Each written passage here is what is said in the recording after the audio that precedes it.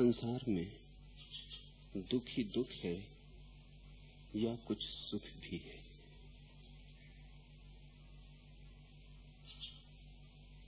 संसार पर्यायवाची है दुख का। यह प्रश्न ऐसा ही है जिससे कोई पूछे दुख में दुख ही दुख है या कुछ सुख भी है। सुख की आशा है, लेकिन सुख कभी घटता नहीं। आशा दुराशा सिद्ध होती। सुख घटेगा ऐसा संसार आश्वासन देता है, लेकिन आश्वासन यहां कभी पूरे होते नहीं। एक आश्वासन टूटता है तो संसार 10 और देता है। आश्वासन देने में संसार कृपण नहीं है। खूब दिल खोल के आश्वासन देता है। तुम जितना मांगो उससे 1000 गुना देने की तैयारी दिखलाता है, लेकिन देता कुछ भी नहीं। जीवन ले लेता है तुमसे इन्हीं आश्वासनों के सहारे, इन्हीं आशाओं के सहारे तुम्हें दौड़ा लेता है। खूब थक के गिर जाते हो कब्र में। कब्र में गिरते गिरते तक भी तुम्हारे आश्वासन पर भरोसे टूटते नहीं। तब तुम सोचते हो कब्र में गिरते गिरते बैकुंठ है, स्वर्ग है, वहां मिलेगा सुख। वह भी संसार का ही धोखा है। सुख कहीं मिलेगा इस भ्रांति का नाम संसार है। सुख अभी है, यही है, इस बोध का नाम निर्वाण है। सुख किसी से मिलेगा इस भ्रांति का नाम संसार है। सुख अपना स्वभाव है, इस जागृति का नाम मोक्ष है। सुख के लिए कोई परिस्थिति चाहिए, कोई शर्त पूरी करनी पड़ेगी। इस आपाधापी का नाम संसार है। सुख है ही, तुम जैसे हो वैसे होने में सुख है। सुख से तुम कभी च्युत ही नहीं हुए। सुख से ही तुम निर्मित हो। सुख को मांगने में भूल है, सुख को भोगने में सुख है। इसलिए बुद्ध कहते हैं, अहो देखो हम कैसे सुखी, वैरियों के बीच अवैरी होकर विहरते हैं, आकांक्षियों के बीच निराकांक्षी होकर बिहरते हैं, भिखारियों के बीच सम्राट होकर बिहरते हैं। सुसुखम वत, ये हमारा सुखी स्वभाव तो देखो, ये हमारा महासुख देखो। संसार में सुख नहीं है, सुख स्वयं में है। लेकिन संसार का मतलब ही ये होता है जो स्वयं से चूक गया और दूसरे पे जिसकी नजर अटक गई। तुम संसार शब्द का ठीक ठीक अर्थ नहीं समझते। तुम समझते हो संसार का मतलब ये वृक्ष, ये पहाड़, ये चांतारे, ये बाजार, ये दुकान, ये संसार। तुम संसार का अर्थ नहीं समझते। तुम शाब्दिक अर्थ समझते हो, तुम उसका मनोवैज्ञानिक अर्थ नहीं समझते। संसार का अर्थ है किसी दूसरे में सुख, किसी और में सुख, कहीं और सुख। इस तरह की जो अज्ञान दशा है उसका नाम संसार है। और इस अज्ञान दशा में जो चलता जाता है, संसरण करता है, जो वो संसार में जी रहा है। इस अज्ञान दशा में संसरण करता है जो चलता जाता है, इधर नहीं मिला उधर मिलेगा, वहां पहुंच जाता वहां भी नहीं मिलता और आगे मिलेगा। ऐसी संसरण करने की प्रक्रिया का नाम संसार है। जिस दिन तुम ये जाग के समझ लोगे कहीं नहीं मिलता, न यहां मिलता न वहां मिलता, कितने ही बढ़ते जाओ कहीं नहीं मिलता, सारी आशाएं क्षितिज की भांति सिद्ध होती। जमीन और आकाश कहीं मिलते नहीं, मिलते प्रतीत होते। जब ऐसा तुम्हें बोध होगा और तुम जाग के खड़े हो जाओगे, जाग के तुम्हारा होश का दिया जलेगा, आंखें दूसरे से हट जाएंगी, अपने तो पड़ेंगी, तुम्हारी ज्योति तुम्हें ज्योतिर्मय करेगी। उसी क्षण सुख है, और वो क्षण संसार के बाहर है, क्योंकि संसरण रुक गया। वो जो दौड़ थी, दौड़ यानी संसार, वो रुक गई। अब तुम अपने में डूब गए, तुमने अपने में डुबकी ले ली, तुम श्रोतापन्न हो गए। तुम्हें श्रोतापन्न होने का पहला फल मिला, तुम अपनी जीवन धारा में उतर गए। अब तुम भिखारी नहीं हो, अब तुम सम्राट हो गए। अब तुम कह सकते हो, अहो देखो सुसुखम वत, हमारा सुख देखो। पूछते हो संसार में दुख ही दुख है, दुख का नाम संसार है, इसलिए ऐसा प्रश्न पूछ ही नहीं सकते तुम, पूछा नहीं जा सकता। मगर इसका यह अर्थ नहीं कि सुख नहीं है, संसार में सुख नहीं है, इसका यह अर्थ नहीं कि सुख नहीं है। सुख है, संसार में सुख नहीं। सुगंध है, कंकड़ पत्थरों में सुगंध नहीं, इसका अर्थ ही नहीं कि सुगंध नहीं। कंकड़ पत्थरों को नाक से लगाए बैठे रहोगे तो सुगंध न मिलेगी। सुगंध है, लेकिन फूलों को, कमल को, गुलाब को, कंकड़ पत्थरों को नहीं। कंकड़ पत्थर गंध शून्य है। सुगंध है तुम में, कस्तूरी कुंडल बसे, वो तुम्हारे भीतर ही बसी है। जिसको खोजते तुम द्वार द्वार, दरवाजे दरवाजे भटक रहे हो, वो तुम्हारे भीतर बसी, उसे तुम लेकर आए हो, वह तुम हो, तत्वमसि। सुख तो है, अगर सुख हो ही ना तो जीवन बिल्कुल ही अकारत हो गया, तो जीवन बिल्कुल असार हो गया। फिर धर्म का क्या अर्थ, फिर धर्म का क्या सार? धर्म का इतना ही सार है, जहां सुख नहीं है वहां से तुम्हें उस तरफ मोड़ दे जहां सुख है। धर्म सुख की खोज है। धर्म जहां जहां दुख है वहां वहां तुम्हें जगा देता, और जहां सुख है वहां तुम्हें डुबकी लगवा देता। और ये जो संसार के दुख है, ये भी तुम्हारे विरोधी नहीं है, ये भी सहयोगी है, क्योंकि इन्हीं से गुजर गुजर के तो अनुभव पकेगा। बार बार चोट खा खा के, दूसरे से दुख पा पा के तो तुम जगोगे और अपने में आओगे।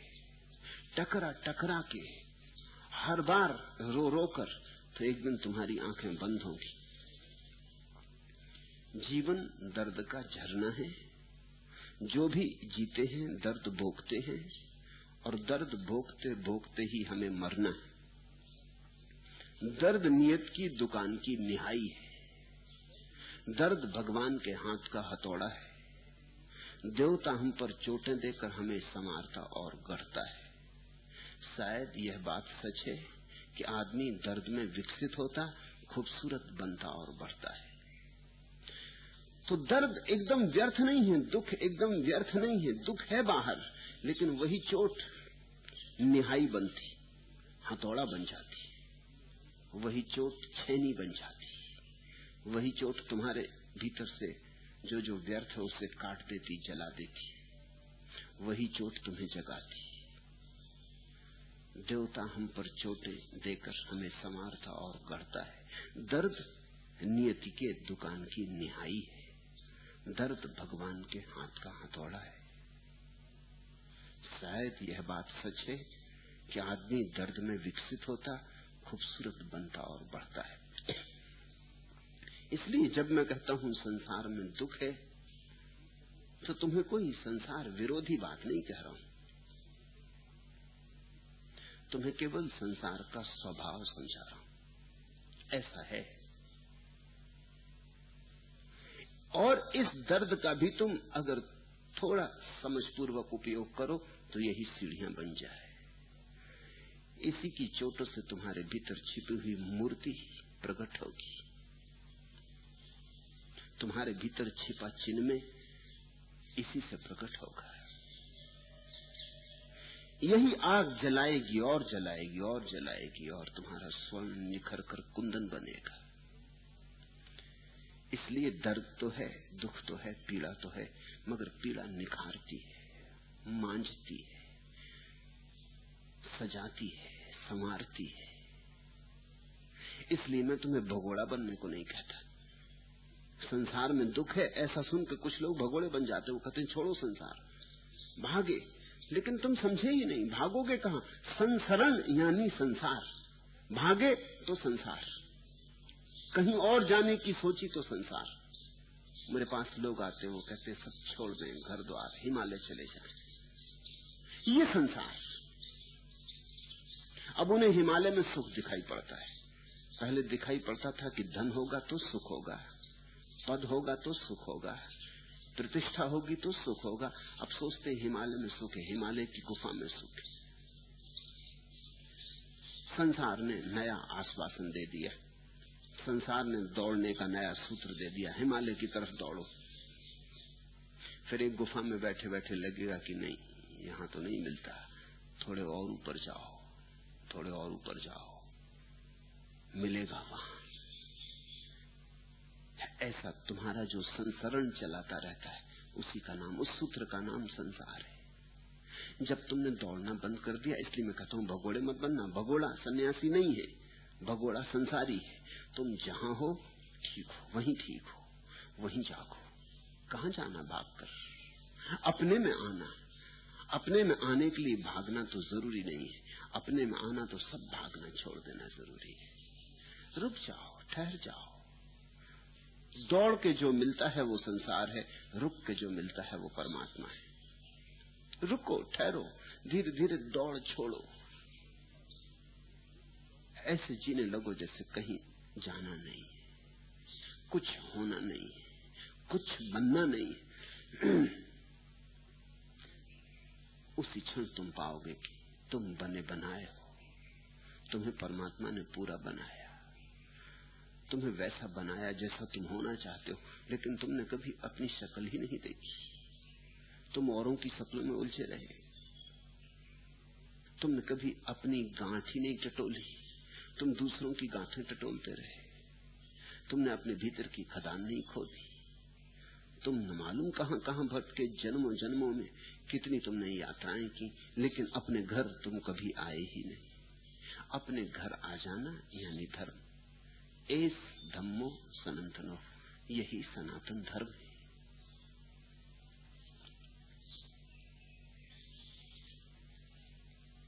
दूसरा प्रश्न,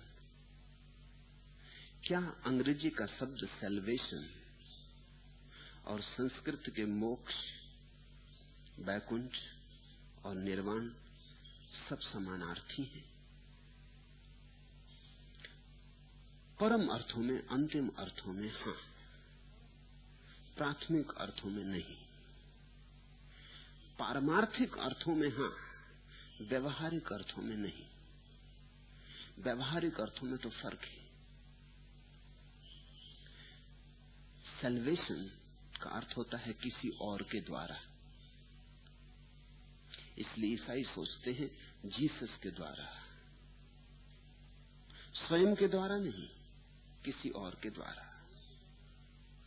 कोई आएगा कल्याण करता, कोई आएगा उद्धारक, मसीहा, उसके द्वारा मुक्ति होगी, तो सैल्वेशन। ये मोक्ष की सबसे निम्न धारणा है, क्योंकि दूसरे के द्वारा जो होगा वो तो मोक्ष होगा कैसे? दूसरे में ही उलझे उलझे तो संसार है, फिर भी उलझे दूसरे में। पहले पत्नी में उलझे थे, पति में उलझे थे, बेटे में उलझे थे, अब इससे छूटे तो मसीहा आएगा तो मुक्ति होगी। मुक्ति भी अपने हाथ में नहीं तो क्या, खाक मुक्ति। जब मुक्ति भी दूसरे के हाथ में है तो मुक्ति भी बंधन हो गई। फिर मसीहा आज मुक्त कर देगा और कल अगर मसीहा का दिल बदल गया, जो हाथ में दूसरे के है वो तुम्हारा नहीं, वो तुम्हारी मालकियत नहीं।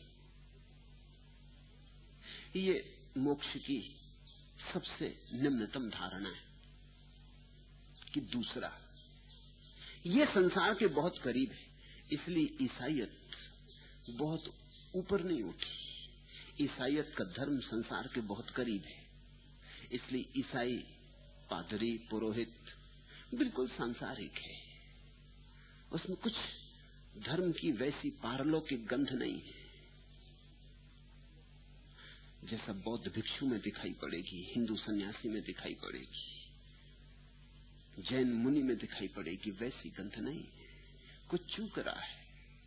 उसकी सल्वेशन की जो धारणा है, मुक्ति की जो धारणा है, वो भी बासी और उधार है, दूसरा कोई करेगा। तो बैठे हैं हाथ पे हाथ धरे, और जीसस आए और गए भी, और ईसाई सोचते हैं मुक्ति हो गई, जीसस के आने से मुक्ति हो गई, तो अब करने को कुछ बचे ही नहीं। इसलिए ये मुक्ति की धारणा मुक्ति में सहयोगी तो नहीं बनी, बाधा बनी। अब तो करने को कुछ है नहीं। अब तुम समझो, ईसाईयत की धारणा यह है कि अदम के कारण पाप हुआ, तुमने पाप भी नहीं किया, हद हो गई, तुम कुछ करोगे कभी के नहीं, पाप भी अदम ने किया, सो उसका पाप तुम भोग रहे थे। फिर आए जीसस, उन्होंने पुण्य किया, अब उनका पुण्य तुम भोग रहे हो। तुम उधार ही उधार हो, नगद कुछ भी है तुम्हारे भीतर, पाप भी अपना नहीं, पुण्य भी अपना नहीं। यह बात बहुत गहरी नहीं है। आदम का पाप हमें क्यों पापी बनाएगा? आदम ने किया होगा, आदम समझे बूझे। इससे तो व्यक्तिगत आत्मा की हत्या ही हो गई। आदम कब हुआ, हुआ कि नहीं हुआ? पाप भी कोई बहुत बड़ा नहीं किया, पाप ऐसा किया जो करना ही था। ईश्वर ने कहा था कि इस बगीचे के ज्ञान के फल को मत चखना, और आदम ने चखा। कोई भी आदमी जिसमें थोड़ी भी हिम्मत हो यही करता। और फिर ज्ञान का फल छोड़ देने जैसा भी नहीं था। आदम ने जोखिम उठाई, उसने कहा हो पाप हो। कारण क्या रहा होगा? अगर हम आदम के मनोविज्ञान में उतरे तो हमें समझ में आएगा।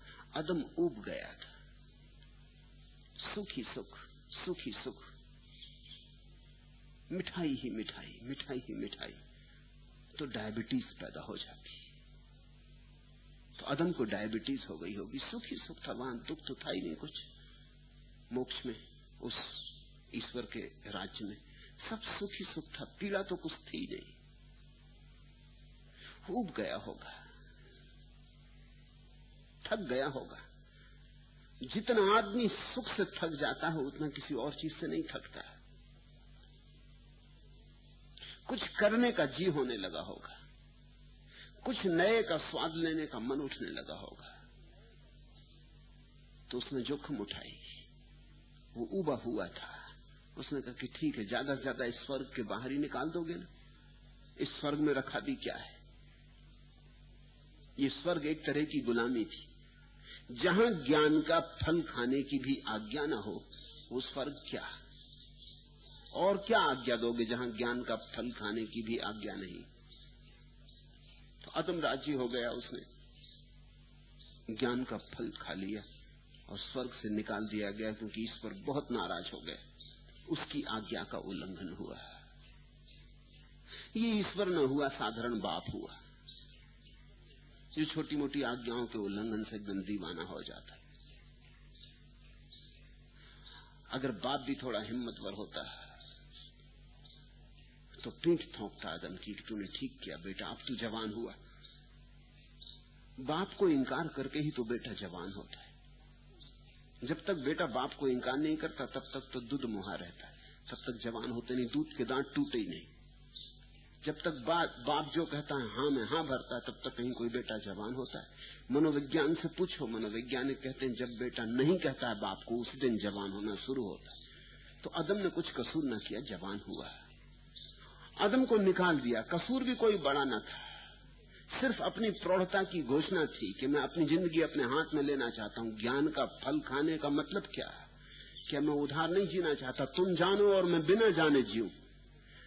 बाप ने यही कहा था कि तुझे जानने की जरूरत क्या, मैं सब जानता हूं, तू सिर्फ मेरी मान और चल। यही तो सभी बाप कहते हैं कि तुझे जानने की क्या जरूरत है, मैं तो सब जानता हूं, तू तो सिर्फ हमारी आज्ञा मान।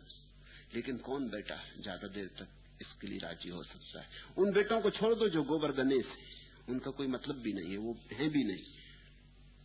आदम ने जो पाप किया करना ही था, जरूरी था, पाप था ही नहीं।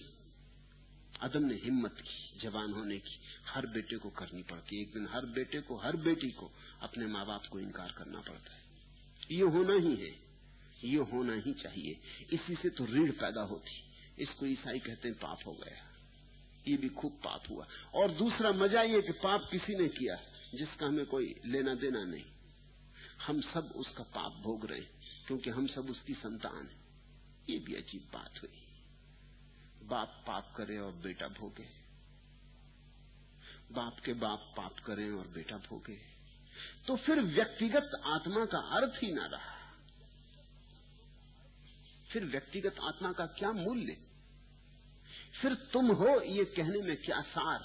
तुम हो ही नहीं। हजारों साल पहले किसी आदमी ने कोई भूल चूक की थी, उसका पाप तुम्हारी आत्मा पर गहरा है, तुमसे कुछ लेना देना नहीं। जो तुमने भूल नहीं की उसकी जिम्मेवारी तुम पर नहीं हो सकती।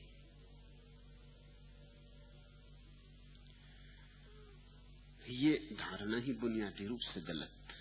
फिर इस गलत धारणा को ठीक करने के लिए दूसरी गलत धारणा पैदा करनी पड़ी कि जब पाप दूसरे का किया आदमी भोग रहा है तो फिर पुण्य भी दूसरे का ही किया आदमी भोगेगा। तो सारा मजा की कथा आदम से शुरू हुई, जीसस पे समाप्त हो गई। हमें कुछ लेना देना नहीं, हम सिर्फ दर्शक। पाप आदम ने किया, जीसस ने क्षमा मांग ली।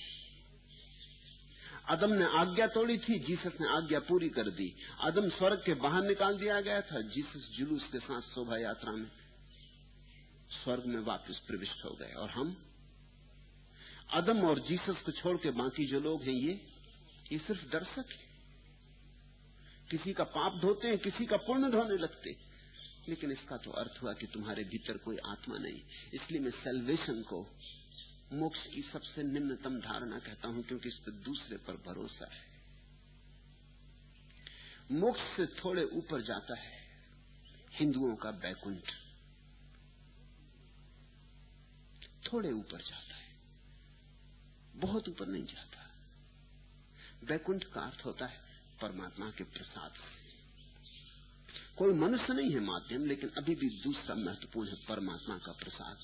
परमात्मा चाहेगा तो उठा लेगा, उसकी अनुकंपा होगी तो उठा लेगा, और फिर सदा परमात्मा के साथ बैकुंठ में रहेंगे, मजा भोगेंगे, सुख ही सुख होगा, स्वर्ग होगा, अप्सराएं होंगी, कल्प वृक्ष होंगे, उनके नीचे बैठ के सारी सारी वासनाओं को तृप्त करेंगे। ये सैल्वेशन से थोड़े ऊपर जाता। कम से कम किसी मसीहा को तो बीच में नहीं लिया है, कम से कम आदम पुत्र को तो बीच में नहीं लिया है, सीधा ईश्वर है। चलो इतना ही बहुत। ये थोड़ी ऊपर जाती धारणा, और उसकी अनुकंपा से होगा तो उसकी अनुकंपा अर्जित करनी होगी। उसकी अनुकंपा अर्जित करने के लिए हृदय को स्वच्छ करना होगा, प्रार्थना पूर्ण करना होगा, निर्मल करना होगा। ये भक्तों की धारणा। लेकिन बैकुंठ में भी परमात्मा रहेगा, हम रहेंगे, अलग अलग दो रहेंगे। और जहां दो हैं वहां तक अभी बात बहुत ऊपर नहीं गई, क्योंकि जहां बात बहुत ऊपर जाएगी वहां तो एक बचना चाहिए। जहां तक द्वंद है, द्वैत है, वहां तक मन का सब विकार है, क्योंकि मन ही चीजों को दो में तोड़ता है। जहां मन ही ना रहा वहां दो कैसे रहेंगे? इसलिए तीसरी धारणा है मोक्ष की। वेदांत, जैन, इनकी धारणा और ऊंची जाती। मोक्ष का अर्थ है दो ना रहे, एक ही बचा। हिंदू उस एक को कहते ब्रह्म, व्यक्ति की आत्मा, मनुष्य की आत्मा उसमें समा गई ब्रह्म में। हम खो गए, बूंद सागर में गिर गई और सागर हो गई, ब्रह्म बचा, ब्रह्म मात्र। ये हिंदुओं की धारणा, वेदांत की। जैनों की धारणा कि सागर बूंद में समा गया, परमात्मा हम में लीन हो गया, हम बचे, मैं बचा, आत्मा बची।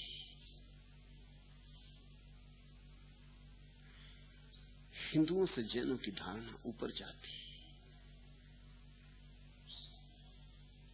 क्योंकि मैं समा गया, मैं खो गया, परमात्मा बचा। तो इसका अर्थ ये हुआ कि फिर मैं था ही नहीं, परमात्मा ही था। खो तो वही सकता है जो रहा ही ना हो, मिट तो वही सकता है जो कभी रहा ही ना हो, सिर्फ भास होता था जिसका। तो मनुष्य की गरिमा को चोट पहुंचती, महावीर ने मनुष्य की गरिमा को चोट नहीं पहुंचने दी। उन्होंने कहा मनुष्य की गरिमा को चोट जो धर्म पहुंचा दे वो मनुष्य को गुलाम बना देगा।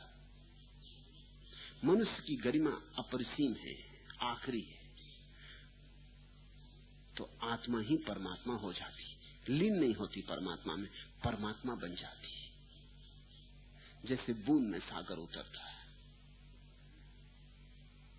बूंद का सागर में उतरना तो साधारण सी बात है, समझ में आ जाता है, लेकिन बूंद में सागर का उतरना बड़ी असाधारण घटना है। तो सिर्फ आत्मा बचती है मोक्ष में, शुद्ध आत्मा बचती है, निर्मल ज्योति बचती चेतना की, कोई दूसरा नहीं। फिर निर्वाण, निर्वाण बौद्धों की धारणा, वो सबसे ऊपर की धारणा है। फिर उसके पार कोई धारणा कभी नहीं गई। निर्वाण का अर्थ है न तो परमात्मा बचता, न मैं बचता, कोई भी नहीं बचता, शून्य बचता है। क्योंकि बौद्ध कहते हैं अगर परमात्मा बचा और मैं न बचा तो दो तो ना रहे, एक रहा। अगर मैं बचा, परमात्मा ना बचा तो भी दो ना रहे, एक रहा। लेकिन जब तक एक है तब तक दूसरा भी किसी न किसी भांति मौजूद रहेगा, क्योंकि एक का कोई अर्थ ही नहीं होता दो के बिना। जब दो खो गए तो एक भी खो जाना चाहिए। एक का क्या अर्थ है? अगर हम कहते एक तो तत्क्षण दो का ख्याल आता है, एक कहते ही दो का ख्याल आता है। क्या तुम ऐसा कर सकते हो कि कोई एक कहे और तुम्हें दो का ख्याल ना आए? इसलिए तो वेदांतियों ने एक अनूठा ढंग खोजा। वो ऐसा नहीं कहते कि परमात्मा एक है, वो कहते हैं परमात्मा अद्वैत है, दो नहीं। सीधी बात को कि एक है सीधा नहीं कहते, क्योंकि एक कहने से तो दो का ख्याल आता, तत्क्षण ख्याल आता है। एक का तो कोई अर्थ ही नहीं होता दो के बिना। सोचो अगर एक ही है तो उसको एक भी कैसे कहोगे? दो होने चाहिए तो ही एक में कोई अर्थ हो सकता है। तो हिंदू कहते हैं दो नहीं है, लेकिन बौद्ध कहते हैं चाहे तुम एक कहो चाहे तुम दो नहीं कहो, ये कितनी ही चालाक तरकीबें निकालो, कितनी ही होशियारी करो, इससे कुछ फर्क नहीं पड़ता। अगर एक है तो दो बचते हैं, अगर तुम कहो दो नहीं तो भी एक की ही धारणा रह जाती। और उस निराकार दशा में न एक है न दो है, वो संख्यातीत, संख्या के बाहर। तो संख्यातीत तो एक ही चीज है, शून्य। शून्य मात्र संख्या के बाहर है। शून्य एक है कि दो कि तीन कि चार कि पांच? शून्य तो सिर्फ शून्य है, न एक न दो न चार न पांच। इसलिए शून्य के जो अर्थ लगाने हो लग जाते हैं। एक पर रख दो शून्य तो 9 के बराबर हो जाता है, 2 पर रख दो शून्य तो 18 के बराबर हो जाता है, 3 पर रख दो शून्य 27 के बराबर हो गया। शून्य में कुछ है ही नहीं, शून्य तो बस शून्य है। शून्य तो दर्पण जैसा है, जो सामने ले आओ उसी को झलका देता है।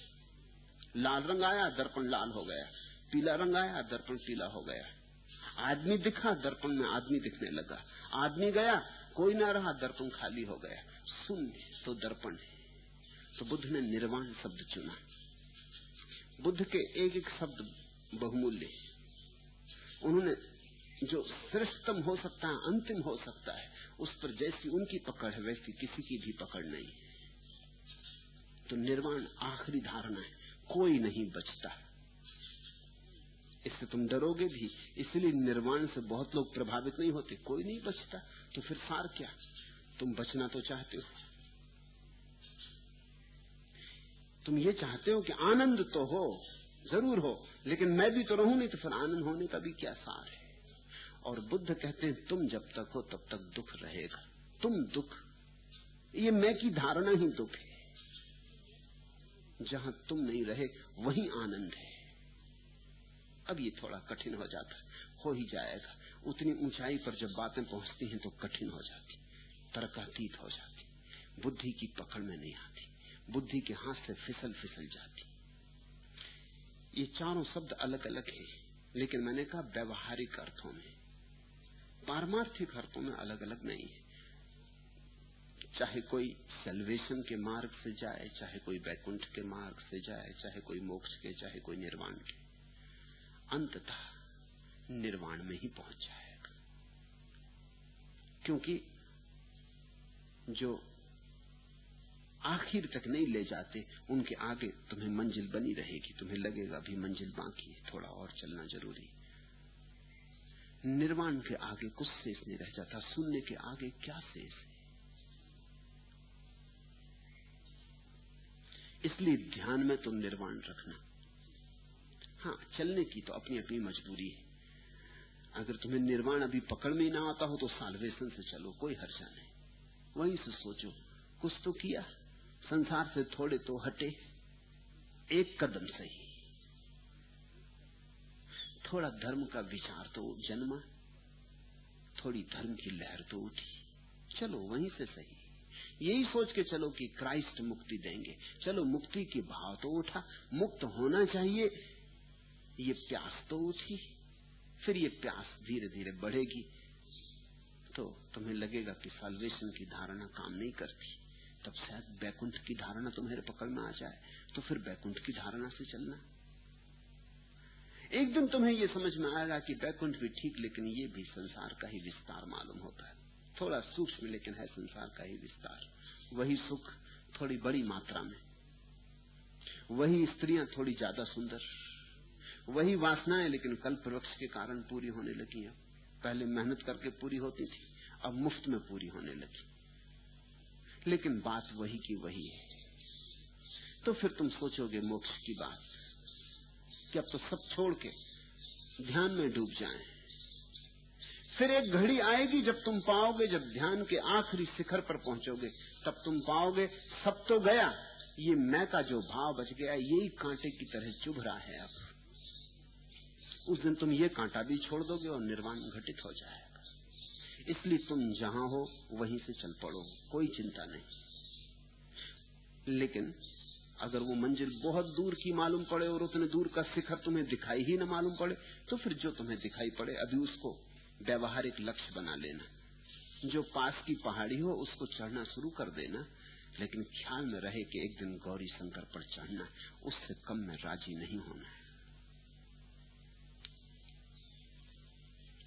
तीसरा प्रश्न, ऐसा कहा जाता है कि हम स्त्रियों के 90% रोग मासिक धर्म की गड़बड़ी के कारण होते, और उन रोगों से मुक्त होने के लिए हम नाना प्रकार की औषधियों का उपयोग करते हैं, पर फिर भी स्वस्थ नहीं हो पाती। आप परम वैद्य हैं, आप हमारे कष्टों और दुखों को भली भांति जानते हैं, कृपा करके हमें मार्गदर्शन दें, हमें धर्म में गतिमान करें।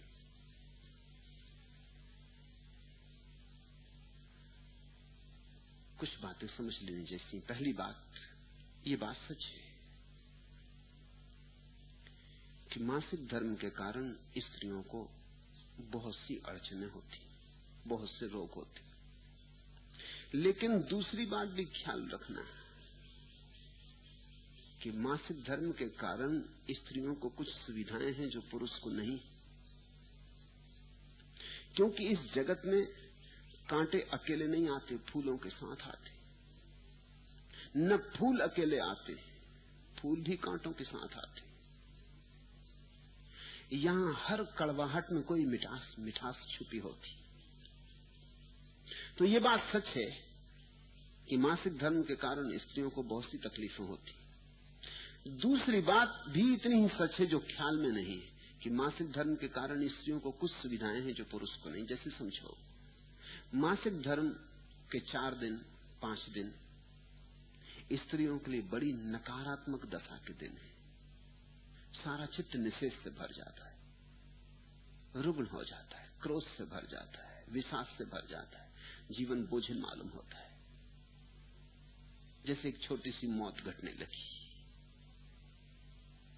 ऐसी तकलीफ पुरुष को नहीं आती। लेकिन तुम्हें पता नहीं, ये 4 दिन में जो नकारात्मकता पैदा हो जाती है वो बह भी जाती 4 दिन में, और बाकी जो महीना है वो ज्यादा प्रफुल्लता का होता है। वैसी प्रफुल्लता पुरुष की नहीं होती। उसकी नकारात्मकता निकलने में 30 ही दिन लगते, थोड़ी थोड़ी निकलती, इकट्ठी नहीं निकलती। स्त्रियों का रोग इकट्ठा 4 दिन में निकल जाता है, क्योंकि अंततः तो दोनों के रोग एक जैसे हैं, निकलना तो पड़ेगा ही। तो स्त्री 4 दिन में थोक रूप से परेशान हो लेती, पुरुष 30 दिन फुटकर रूप से परेशान रहता है। इसलिए पुरुष की पीड़ा कभी उतनी प्रगाढ़ नहीं दिखती जितनी स्त्री की दिखती, लेकिन पुरुष की प्रफुल्लता भी उतनी प्रगाढ़ नहीं दिखती जितनी स्त्री की दिखती। स्त्री की कोमलता, स्त्री का सौंदर्य उसी मासिक धर्म के कारण है। वो जो मासिक धर्म सारे विषाद को, सारे जहर को बहा देता है, तो बाकी शेष महीने में स्त्री हल्की हो जाती, पुरुष पूरे महीने उसी बेचैनी में रहता है। धीरे धीरे करके उसकी बेचैनी निकलती। तो एक बात तो ख्याल रखना, अगर बेचैनी की पूरी मात्रा ख्याल में लो तो स्त्री पुरुष में कोई भेद नहीं है। बेचैनी की मात्रा तो बराबर, जैसे समझ लो कि 100 का आंकड़ा, तो 4 दिन में स्त्री 100 का आंकड़ा निकाल लेती है और पुरुष को निकालने में 30 दिन लगते हैं। स्वभावता रोज की मात्रा पुरुष पे कम पड़ती, स्त्री की 4 दिन में मात्रा बहुत हो जाती। एक बात, दूसरा पहलू बहुत कम देखा गया है। स्त्रियां भी नहीं देखती कि दूसरा पहलू भी छिपा है। स्त्रियों का जो गीत है, स्त्रियों का जो सौंदर्य है, स्त्रियों की जो कोमलता है, स्त्रियों का जो प्रसाद है, वो कहां से आ रहा है? वो 4 दिन में जो निकल गया जहर, तो फिर से इस दिन हल्कापन हो गया, बोझ उतर गया।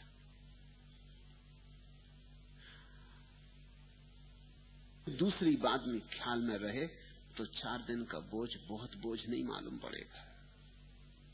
उसका लाभ भी ध्यान में रखना जरूरी है, एक बात। दूसरी बात, मासिक धर्म के कारण उतनी गड़बड़ी नहीं हो रही है जितनी गड़बड़ी होती है स्त्रियों के शरीर तादात्म्य के कारण। स्त्रियां अपने को बहुत शरीर मानती, इतना पुरुष नहीं मानता। पुरुष अपने को मन के साथ तादात्म्य करता है, स्त्री अपने को शरीर के साथ तादात्म्य करती। इसलिए स्त्री की उत्सुकता शरीर में होती, दर्पण के सामने खड़ी है घंटों। पुरुष को समझ में नहीं आता कि दर्पण के सामने अपनी ही सूरत घंटों देखने का क्या प्रयोजन है। घंटों वस्त्र संभाल रही है, ऐसा कोई मौका ही नहीं होता जबकि स्त्री समय पर कहीं पहुंच जाए, क्योंकि वो उसका बार बार मन बदल जाता है कि दूसरी साड़ी पहन लूं, कि इस तरह कर लूं, कि इस तरह के बाल सजा लूं। पति हार्न बजा रहा है नीचे और वो तैयारी नहीं हो पाती, हर तैयारी कम मालूम पड़ती। स्त्री का शरीर बोध बहुत प्रगाढ़ है। मनुष्य के भीतर 3 तत्व हैं, आत्मा, मन और शरीर। पुरुष का रोग मन से जोड़ा है, स्त्री का रोग शरीर से जोड़ा है। इसलिए पुरुष के झगड़े और ढंग के होते। पुरुष का झगड़ा होता है सिद्धांत का, शास्त्र का, हिंदू का, मुसलमान का,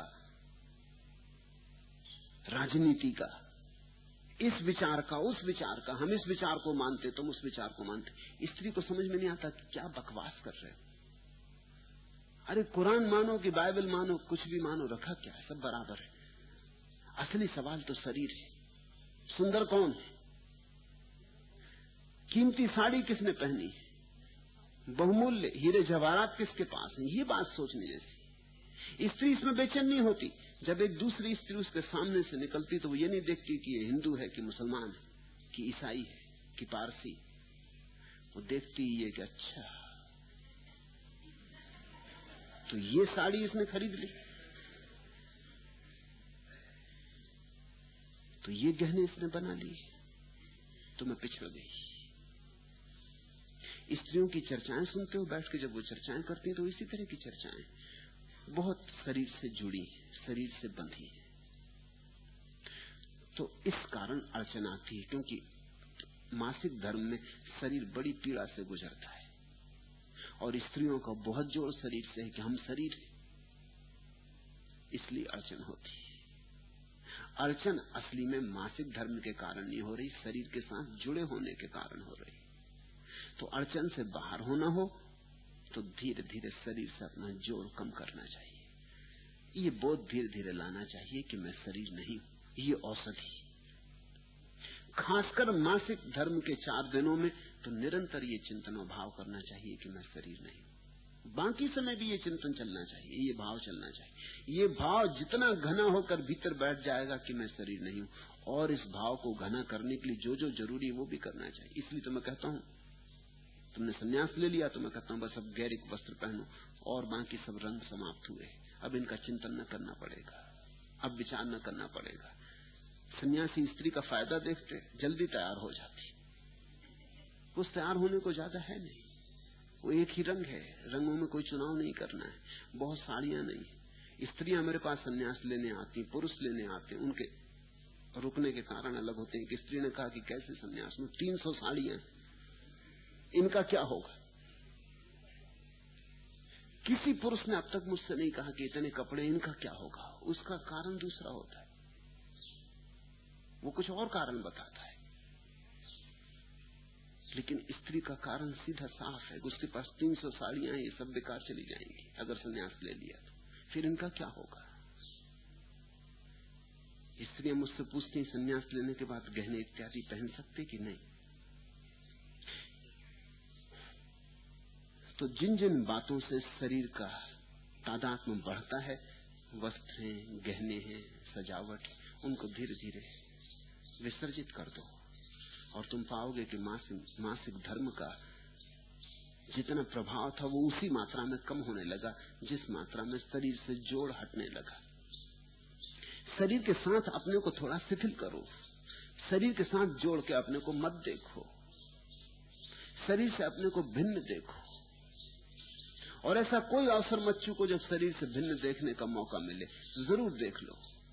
दर्पण के सामने भी खड़े होकर यही ख्याल करो कि ये शरीर मैं नहीं हूं, तो कोई हर्जा नहीं। 3 घंटे दर्पण के सामने खड़े होना तो खड़े रहो, मगर यही ख्याल करो कि ये शरीर मैं नहीं हूं। इस ख्याल की गहराई के बढ़ने के साथ ही साथ मासिक धर्म की पीड़ा एकदम कम होती चली जाएगी। और तब तुम चकित होकर पाओगी कि जैसे जैसे मासिक धर्म की पीड़ा कम हो गई, वैसे वैसे मासिक धर्म का जो लाभ है वो तुम्हें दिखाई पड़ना शुरू हो जाएगा कि 4 दिन में निपट गई, ये अच्छी है, ये समझदारी ही है, जल्दी निपट गए। माना कि आग तेज थी मगर जल्दी निपट गए। बाकी दिन जो बचते हैं वो ज्यादा सुख शांति के।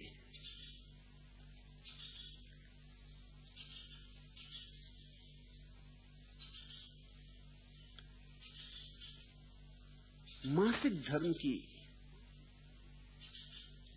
बात कुछ नई नहीं है, धर्म शास्त्रों में बड़ा विचार हुआ है।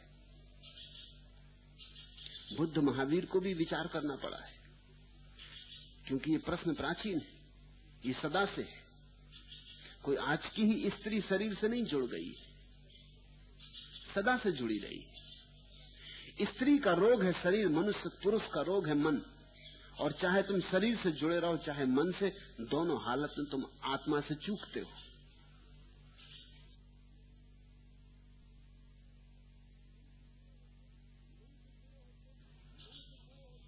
मन से जुड़े हो तो भी आत्मा से चूक जाओगे, शरीर से जुड़े हो तो भी आत्मा से चूक जाओगे।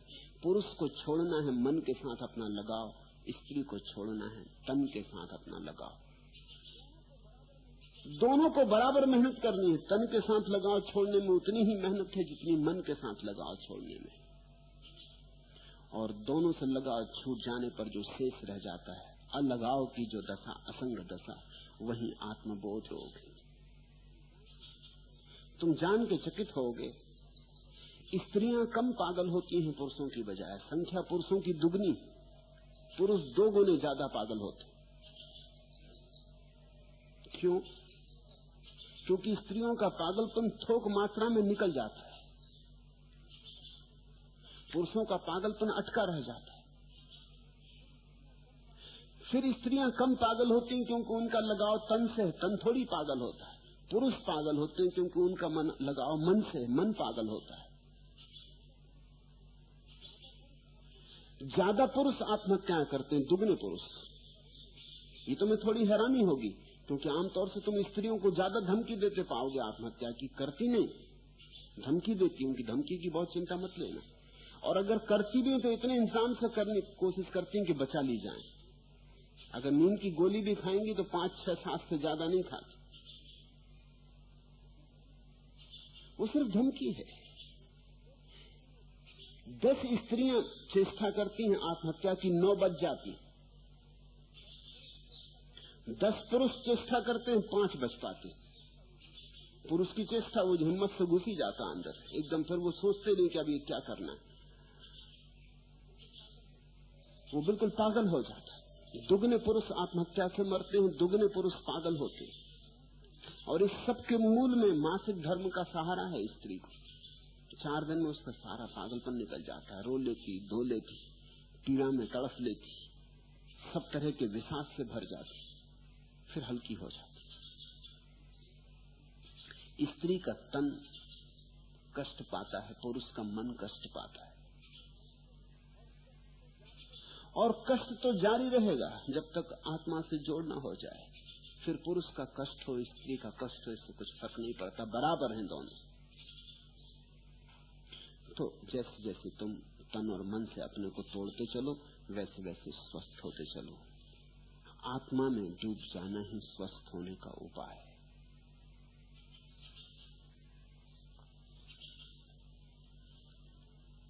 चौथा प्रश्न, आपके मौलिक विचारों से मैं बहुत प्रभावित हूं। यह तो प्रश्न न हुआ, प्रशंसा हुई। और प्रशंसा की कोई जरूरत नहीं। प्रश्न हो तो पूछे, प्रशंसा हो तो मन में रख ले। उससे सार भी क्या, उसकी बात करने से होगा भी क्या। तो पहली तो बात,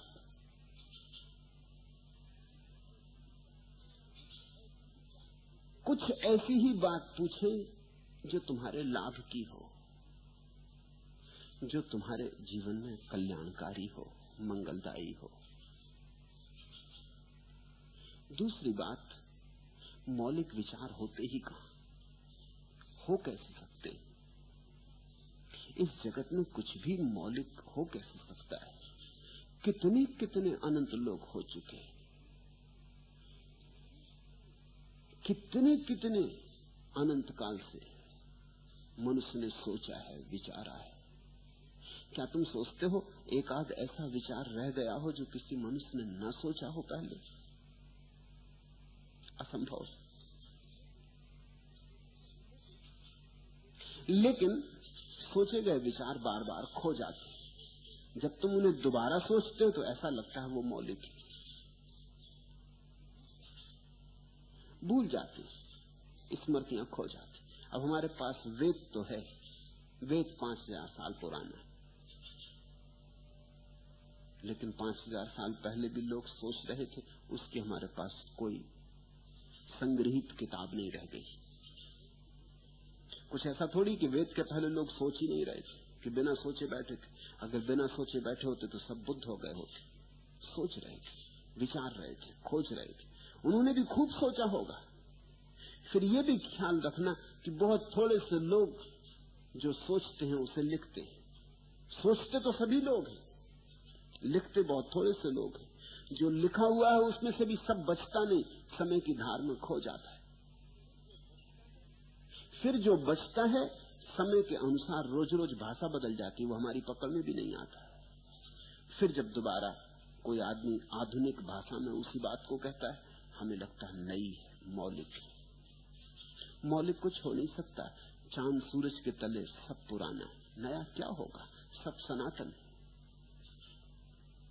लेकिन हमेशा ऐसा होता है, जब तुमने किसी स्त्री के प्रेम में पहली दफा प्रेम का अनुभव किया तो तुमने भी सोचा होगा ऐसा प्रेम पहले कभी नहीं हुआ, मौलिक है। लेकिन क्या तुम सोचते हो ये तुम सोच रहे हो? हर प्रेमी यही सोचता है। अगर गुलाब से भी पूछो कि उस पर जो फूल खिला है गुलाब का, तो वो भी कहेगा ऐसा पहले कभी नहीं हुआ। उसको पता भी कहां है और गुलाबों में जो फूल खिले और गुलाबों का पता कहां है? अनंत काल में अनंत गुलाबों पर फूल खिलते रहे, उसको पता क्या है? तो पहली तो बात, मौलिक हो भी क्या सकता है? मौलिक कुछ भी नहीं हो सकता। इसलिए तो बुद्ध कहते हैं एक धम्मो सनातनो, यह सनातन धर्म। बुद्ध कहते हैं ये मैं कह रहा हूं ऐसा मत सोचना, सदा से कहा गया है, यही कहा गया है और सदा यही कहा जाएगा। ये सनातन। मैं माध्यम हूं, मौलिक विचार नहीं। खिले हुए फूल ही नए वृंतों पर दोबारा खिलते। आकाश पूरी तरह छाना जा चुका है, जो कुछ जानने योग्य था पहले ही जाना जा चुका है।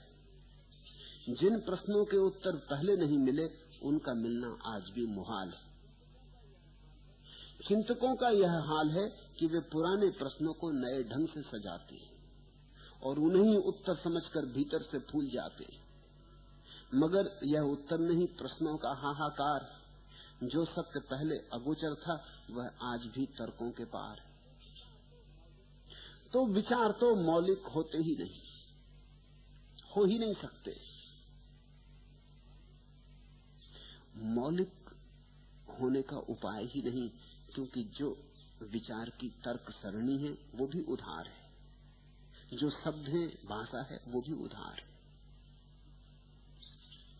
विचार तो मौलिक नहीं हो सकते।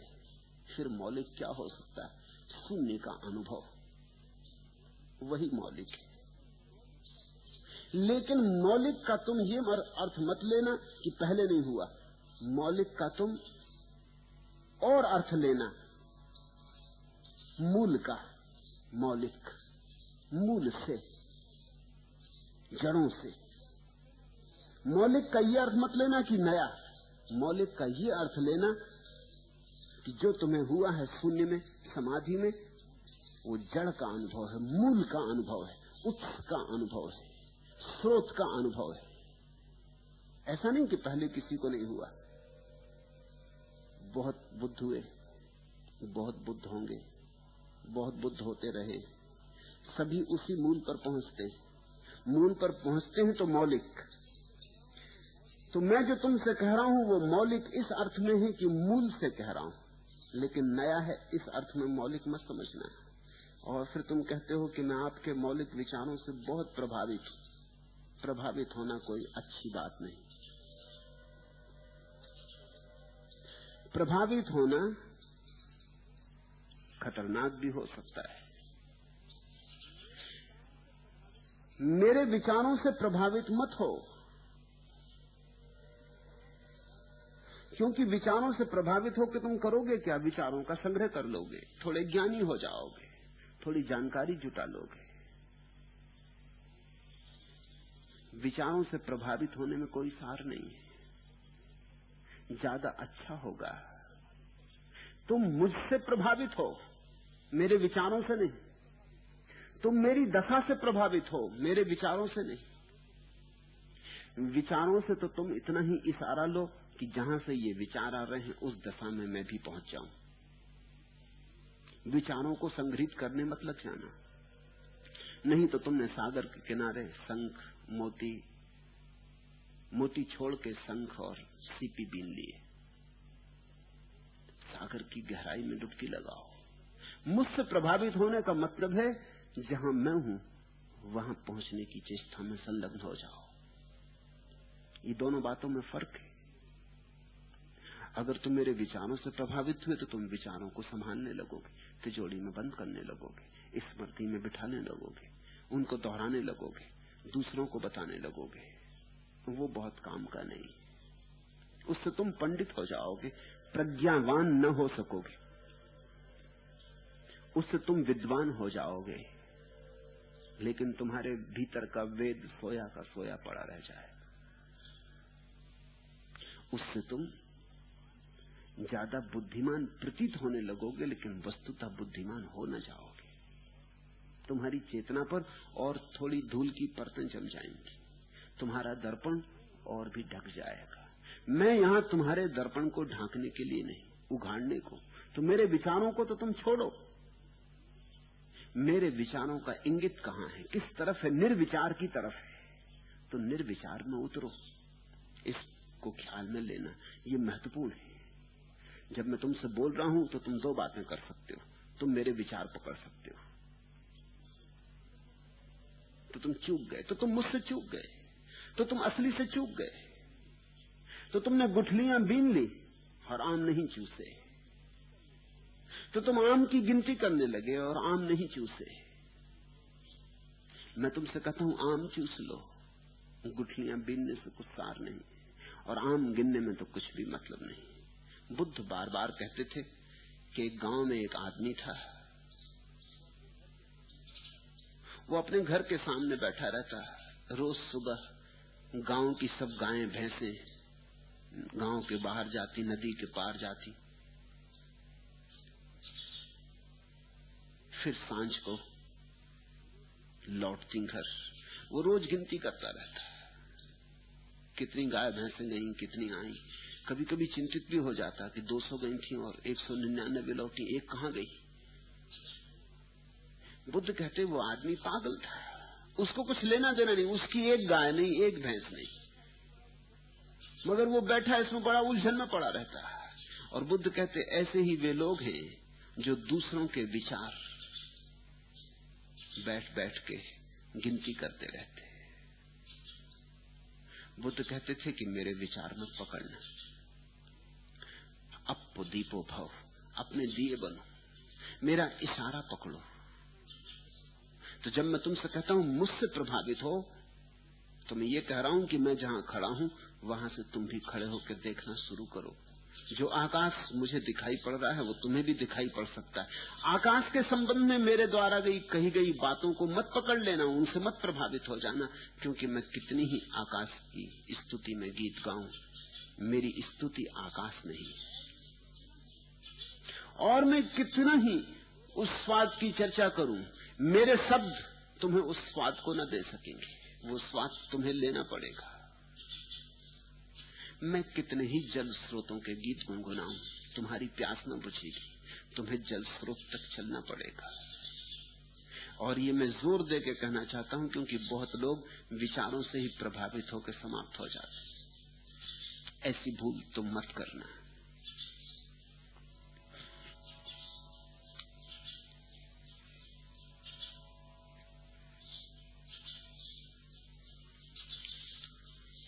पांचवा प्रश्न चौथे से थोड़ा मिलता जुलता है, इसलिए उसी के साथ समझ लेना उचित है।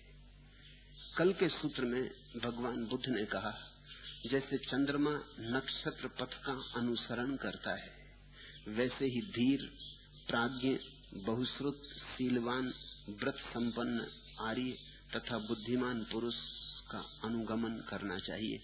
और उनका ही यह प्रसिद्ध वचन भी है, आत्मदीपो भव। क्या दोनों वक्तव्य परस्पर विरोधी नहीं? जरा भी नहीं। दो शब्द समझो, अनुगमन और अनुकरण। अनुकरण के लिए नहीं कह रहे हैं बुद्ध, अनुगमन के लिए कह रहे हैं। अनुकरण का अर्थ होता है, जैसे बुद्ध उठते हैं वैसे तुम उठो, जैसे बुद्ध बैठते हैं वैसे तुम बैठो, जो बुद्ध खाते हैं वो तुम खाओ, जो बुद्ध पीते हैं वो तुम पियो। ये अनुकरण, ये थोथा। इससे तुम बुद्ध जैसे दिखाई पड़ने लगोगे, लेकिन रहोगे बुद्धू के बुद्धू। नाटक हो जाएगा, हाथ सारना आएगा, बुद्ध जैसे कपड़े पहन लो, बुद्ध जैसे चलने लगो, इसमें कोई बड़ी अड़चन तो नहीं है। थोड़ा सा अभ्यास चाहिए। ठीक बुद्ध जैसे बोलने लगो, बुद्ध जिन शब्दों का प्रयोग करते हैं तुम भी करो। ये सब किया जा सकता है, यही लोग करते रहे सदियों से। ये अनुकरण, ये नकल, तुम कार्बन कॉपी हो गए। अब तो दीप भाव तुम न हो सके, तुम अपने दिए खुद न बन सके। तुमने बुद्ध के दिए का एक चित्र बना लिया, चित्र को छाती से लगा के चलने लगे। दिए के चित्र से रोशनी नहीं होती, ख्याल रखना। अंधेरा जब पड़ेगा तब तड़फोगे, क्योंकि वो दिए का चित्र रोशनी नहीं करेगा। अनुकरण थोथा है, ऊपर ऊपर है, सतही है। अनुसरण बड़ी और बात है।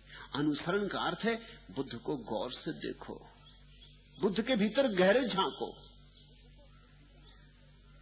बुद्ध को खिड़की बना लो, उनके भीतर गहरे झांको। जहां उनका दिया जल रहा है वो कैसे जला है।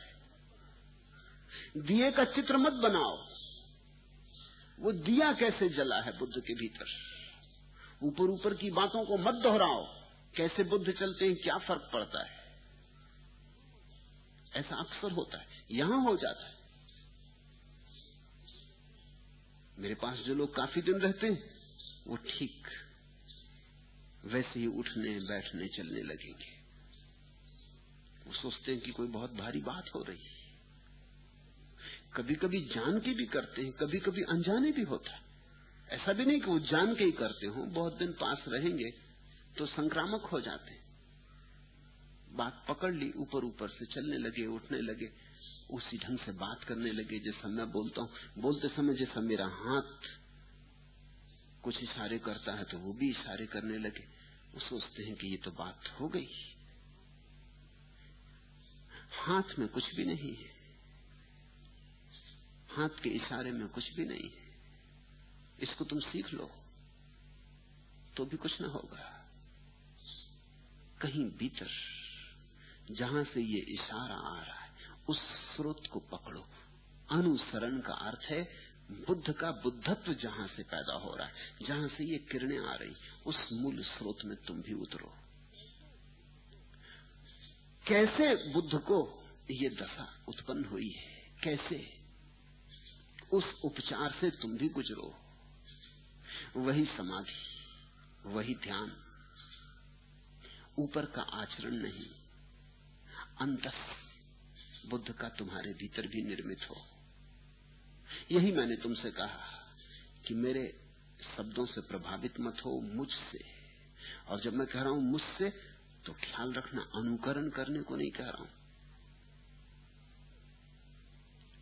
अनुसरण। समझो क्या हुआ है तो तुम्हें कैसे होगा, फिर एक एक कदम उस दिशा में उठाओ। तुम्हारे भीतर का दिया जल जाए ठीक जैसा बुद्ध के भीतर जला है तो अनुसरण। और तुमने एक तस्वीर बना ली कागज पर और तस्वीर छाती से लगा के रख ली तो अनुकरण। विरोध दोनों बातों में नहीं है। जब बुद्ध कहते हैं अनुगमन करो और कहते हैं आत्मदीपो भव, अपने दिए खुद हो जाओ, तो इनमें कोई विरोध नहीं है। यही तो मार्ग है आत्मदीप को जलाने का, कि किसी जले हुए दीप के जीवन व्यवस्था को समझ लो, उसकी जीवन शैली को समझ लो। कैसे उसका दिया जला है, कैसे दो पत्थरों को टकरा के उसने अग्नि पैदा की है, कैसे भीतर के तेल को जन्माया है, कैसे ज्योति जलाई है, कैसी बाती बनाई है। उसको ठीक से समझ लो, उसकी प्रक्रिया को, उसके विज्ञान को पूरा समझ लो। वो विज्ञान तुम्हारे पकड़ में आ जाए, वो सूत्र तुम्हारे पकड़ में आ जाए तो अनुसरण। उस सूत्र की तो तुम चिंता ही ना करो, यहां हो जाता है।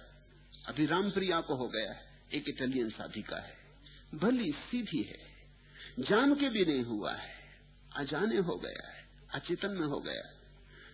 अब वो कहती है जो मैं खाता हूं वही वो खाएगी। अगर मैं कमरे में रहता हूं दिन भर तो वो भी कमरे से बाहर नहीं निकलती अपने। मैंने उसे बुला के कहा कि पागल ऐसे ना होगा, ऐसे तू पागल हो जाएगी, क्योंकि तू कमरे में तो बैठी रहेगी लेकिन तेरा मन थोड़ी इससे बदल जाएगा, तेरा मन तो घूमेगा। वो पागलपन जो थोड़ा बाल जाता था वो निकल ना पाएगा, तू पगला जाएगी। वो पगला रही मगर सुनती नहीं। वो सोचती है कि जैसा मैं करता हूं ठीक वही उसे करना है, वही भोजन लेना है, उसी वक्त सोना है, उसी वक्त उठना है, उतनी ही देर कमरे में रहना है, न किसी से मिलना है न जुलना है। वो पागल हो जाएगी। उसे खींचने की कोशिश में लगा हूं कि वो बाहर निकले, क्योंकि इससे कुछ भी सार नहीं।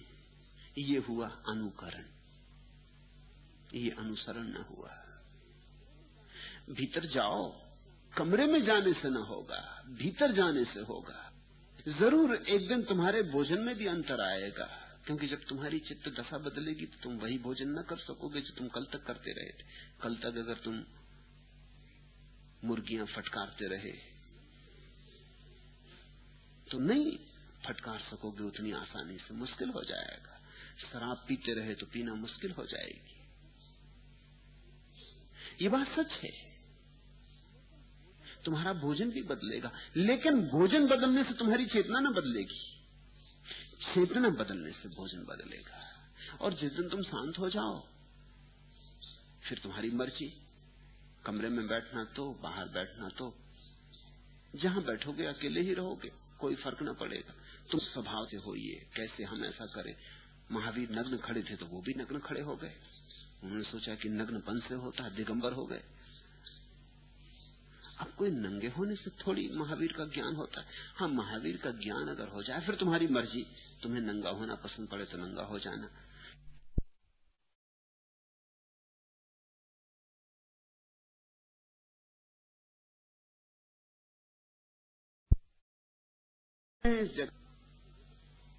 उसी समय बुद्ध मौजूद थे, वो नंगे नहीं हुए। ये तो तुम्हारी मौज है, ये तो फिर तुम्हारी सुविधा असुविधा की बात है, फिर तुम जानना। लेकिन नग्न होने से तुम्हें ज्ञान उत्पन्न हो जाएगा, ये तो बड़ी ओछी बात हो गई। पर किसी तरह की शांति, आनंद का भाव न पाओगे, क्रोध, हिंसा सब पाओगे।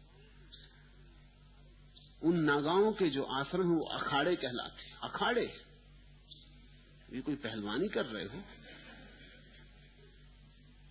मारपीट में कुशल है, वो दंगा फसाद में कुशल है, हर छोटी मोटी बात पर जान देने और लेने को तैयार है। नग्न होने से तो कुछ ना होगा। इसलिए तो कबीर ने कहा कि अगर नग्न रहने से होता तो सभी पशु पक्षी कभी के जिनत्व को उपलब्ध हो जाते। पशु पक्षी तो नंगी घूम रहे हैं, उनने तो कपड़े पहले से नहीं पहने, नहीं तो कपड़े के छोड़ने से कुछ नहीं हो जाएगा।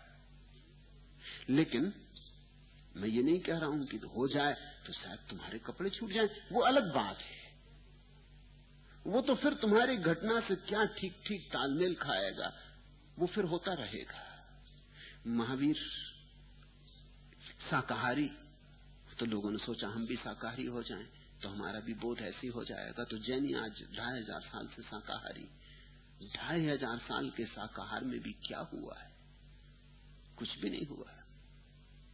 एक जैन में और एक अजैन में क्या फर्क है? वैसी क्रोध उठता, वैसी वासना उठती, वैसा ही ईर्ष्या, वैसी ही हिंसा, वैसी ही घृणा। क्या हुआ है? ऊपर की बातें पकड़ना सुगम हो जाता है। ये बिल्कुल आसान है कि पानी छान के पी लो, रात भोजन मत करो, इसमें क्या अड़चन है?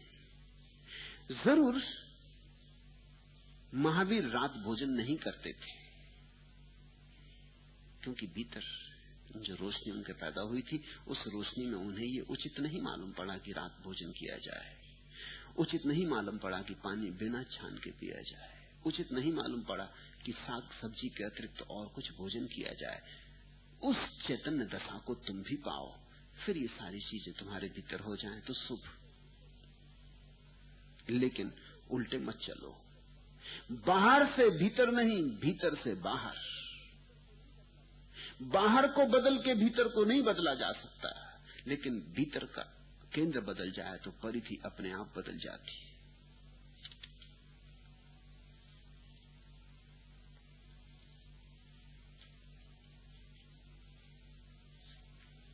छठवां प्रश्न, बुद्धत्व के अंतिम चरण में क्या मौन अनिवार्य घटना है? कृपा करके कहें।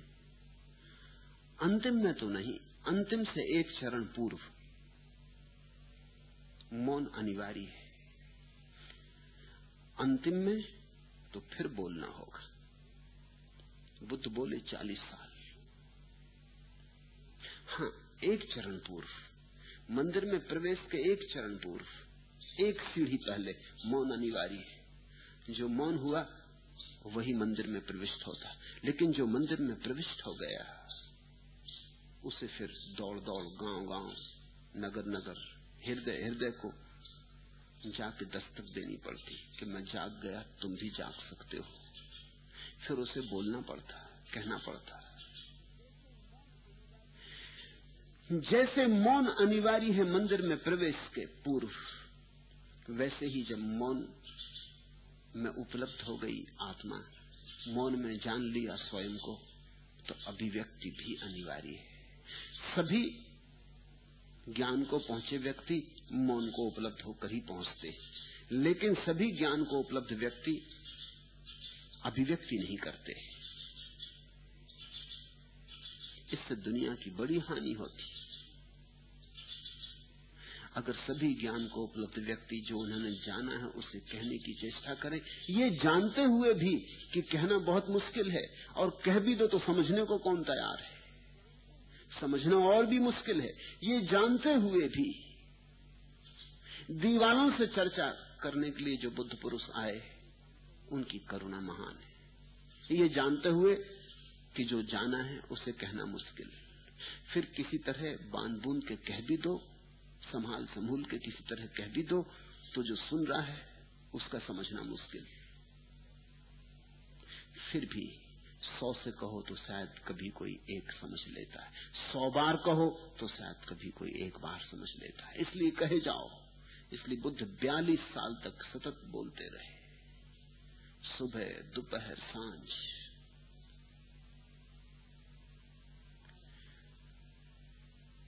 सारा बौद्ध वचनों का संकलन किया जाता है तो भरोसा नहीं आता कि एक आदमी इतना बोला होगा। लेकिन ये घटना घटी मौन से। मौन से ही ये परम मुखरता घटी।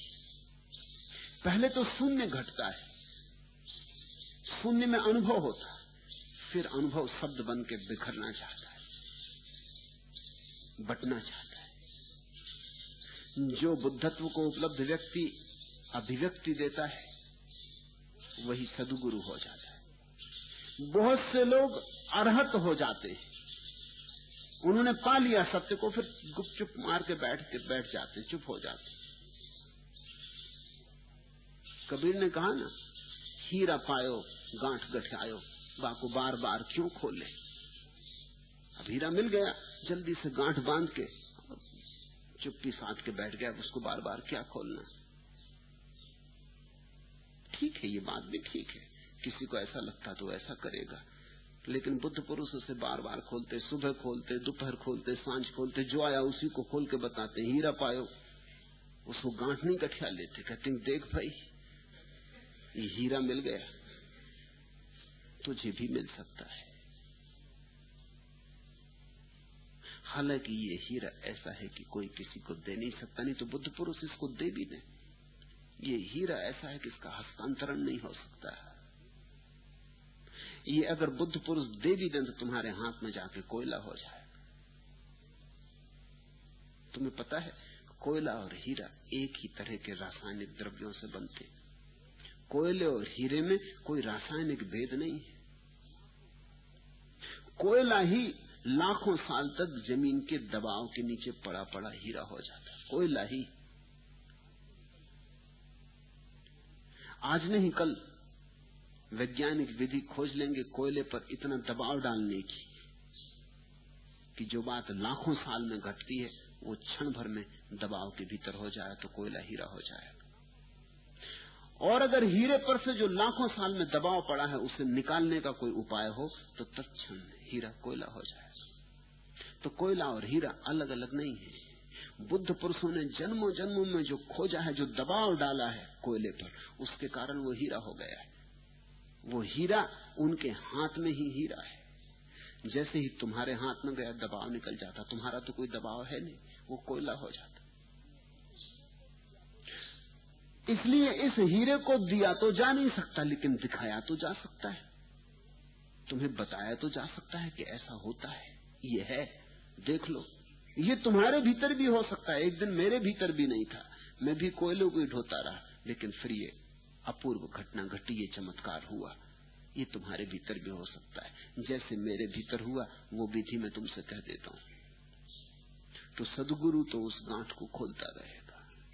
कबीर ने दूसरे अर्थ में कहा है, उन्होंने कहा है साधक के लिए शुरू शुरू में ऐसा नहीं करना चाहिए। कबीर का मतलब यह है कि जब शुरू शुरू में ध्यान लगना शुरू हो तो जल्दी जल्दी खोल खोल के गांठ मत दिखाना, नहीं तो उड़ जाए पक्षी। शुरू शुरू में मत करना जल्दी बताने की। होता है मन बताने का कि कह दें किसी को कि ऐसा हुआ। तुमने कभी ख्याल किया, जो लोग ध्यान कर रहे हैं ठीक से, उनको कई बार अनुभव में आएगा खूब रस आ रहा था ध्यान में, और तुमने किसी से कहा फिर दूसरे दिन रस नहीं आता, पक्षी उड़ गया। कहने में ही भूल हो गई। तुमने कह के जो मजा ले लिया उससे अहंकार थोड़ा मजबूत हो गए। तुमने किसी को कहा कि ध्यान में गजब का अनुभव हुआ, कि कुंडलनी जगी, कि रोशनी उठी आंख, कि तीसरी आंख खुलती हुई मालूम पड़ी।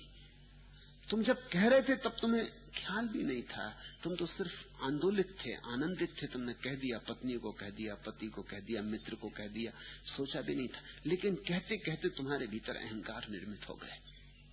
तुम्हें एक अकड़ आ गई कि देखो, एक हम एक तुम, कहां पड़े कूड़े कचरे में, अभी तक संसार में उलझे। ऐसा तुमने कहा भी ना हो ऊपर से, लेकिन ऐसी एक लहर भीतर दौड़ गई कि अभी तक पड़े हो गंदगी में। एक हम देखो, एक तुम, जरा हमारी तरफ देखो।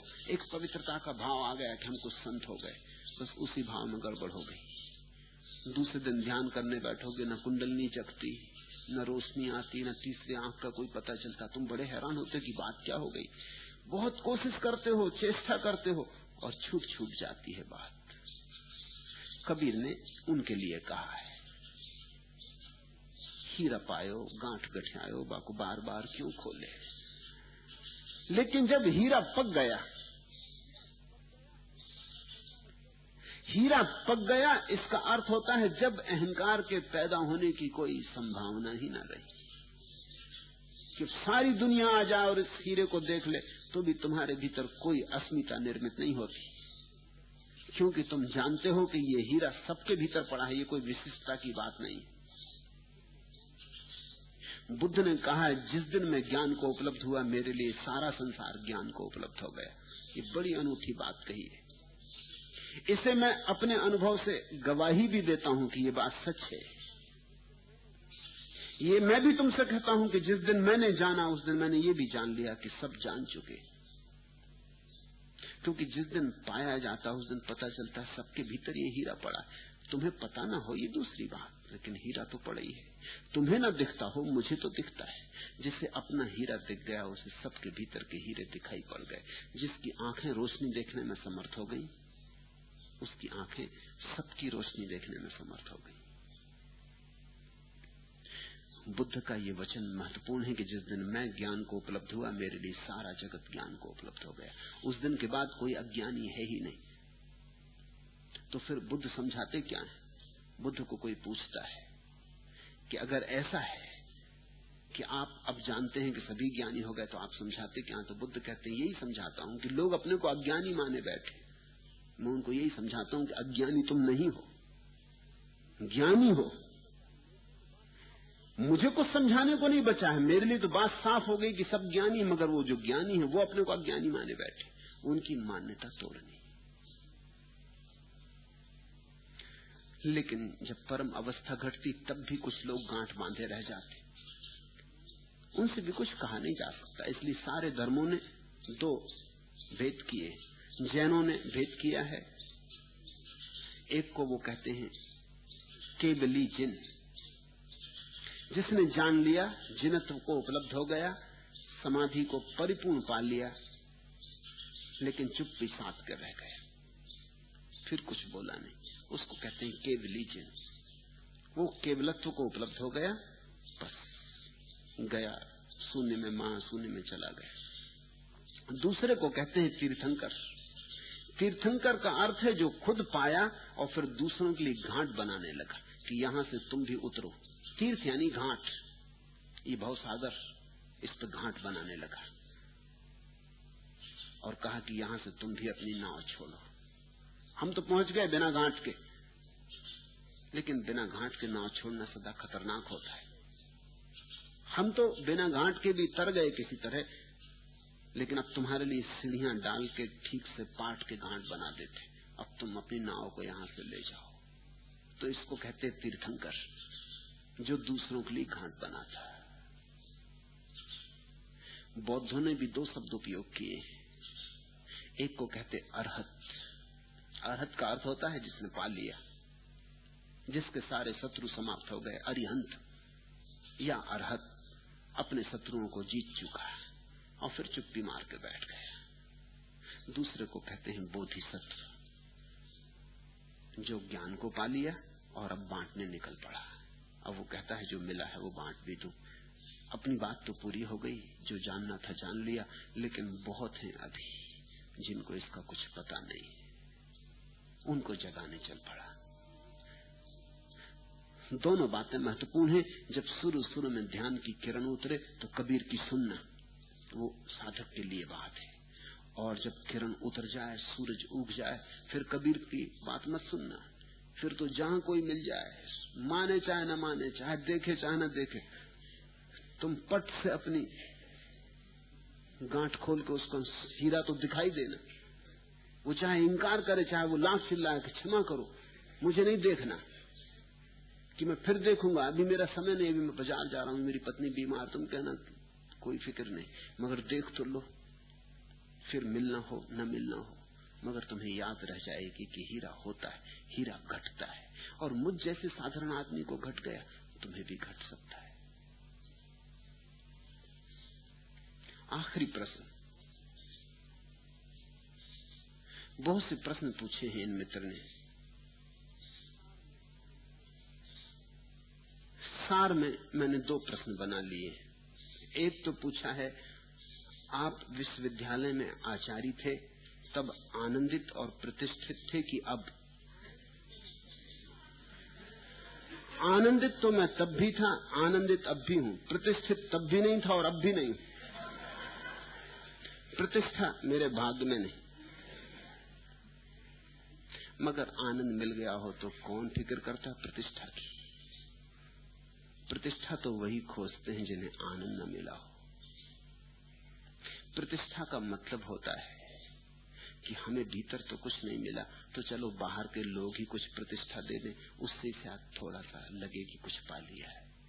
प्रतिष्ठा का अर्थ होता है दूसरे हमें थोड़ा भर दें, हम तो खाली हैं। दूसरे कहें आप सुंदर, दूसरे कहें आप शुभ, दूसरे कहें आप शिव, दूसरे कहें आप साधु, दूसरे कह दें, हम तो भीतर खाली हैं। अगर दूसरे न कहेंगे तो हमारे भीतर तो कुछ भी नहीं है। प्रतिष्ठा का मतलब होता है उधार, कोई कह दे। तो प्रतिष्ठा तो मैं तब भी नहीं था, अब भी नहीं हूं। प्रतिष्ठा मेरा भाग्य भी नहीं और प्रतिष्ठा में मुझे रस भी नहीं। जिसमें रस था वो तब भी था, अब भी है। हाँ, अगर तुम पूछते हो, शायद तुम्हारा मतलब यही हो कि कुछ फर्क पड़ा कि नहीं। फर्क पड़ा। आप महात्माओं से सत्संग तब नहीं होता था, अब करना पड़ता है,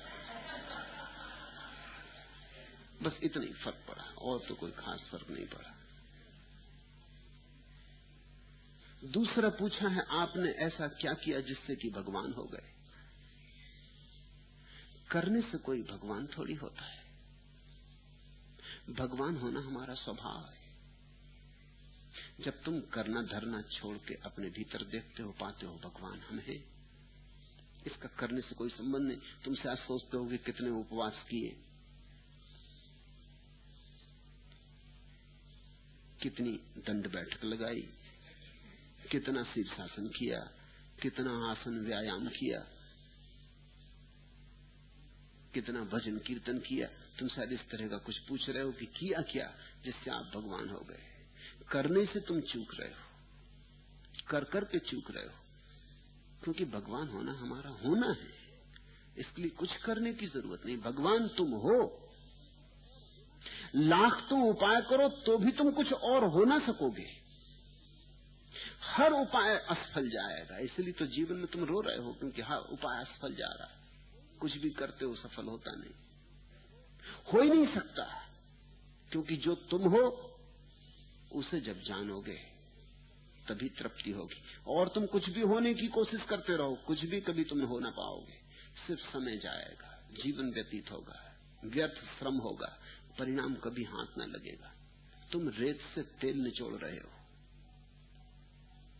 तो तुम पूछते हो आपने ऐसा क्या किया। तुम्हारी धारणा ऐसी है कि कुछ उल्टा सीधा करो तो आदमी भगवान होता है। फिर तुम समझे ही नहीं। भगवान तो स्वभाव की घोषणा है।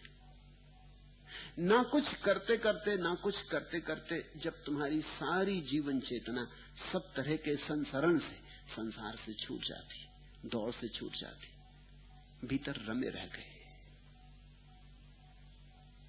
ठगे खड़े रह गए, जरा भी कल्पना नहीं उठती कि ये करें, जरा भी भाव नहीं उठता कि ये हो जाए, जरा भी दौड़ की लहर नहीं उठती कि वहां पहुंच जाएं। यहां और अभी जब तुम शांत विश्राम में पड़े रह गए, उसी घड़ी प्रकट हो जाती बात, तुम्हारी भगवत्ता प्रकट हो जाती। भगवान तुम्हारे भीतर पड़ा, तुम्हारी झोली में पड़ा है। इसलिए ये बात तो पूछो मत कि क्या करके, ऐसा पूछो कि आपने क्या क्या करना छोड़ा जिससे भगवान हो गए, तो बात अर्थ की होगी। होने की आकांक्षा छोड़ी, होने के विचार छोड़े, अंग्रेजी में जिसको कहते हैं बिकमिंग, ये हो जाऊं, वो हो जाऊं, ऐसी सारी धारणा छोड़ी। जो हूं ठीक हूं, जो हूं उससे राजी हूं, जो हूं जैसा हूं यही परम नियति है, यही मेरा स्वभाव है। इस होने में रमा, कुछ और होने की आकांक्षा न रही। उसी क्षण तत्क्षण प्रकट हो जाती भगवत्ता। तुम अचानक पाते हो तुम्हारे हृदय कमल पर भगवान विराजमान है, और ऐसा नहीं कि तुमसे अलग विराजमान है, तुम ही हो। अहम ब्रह्मास्मि।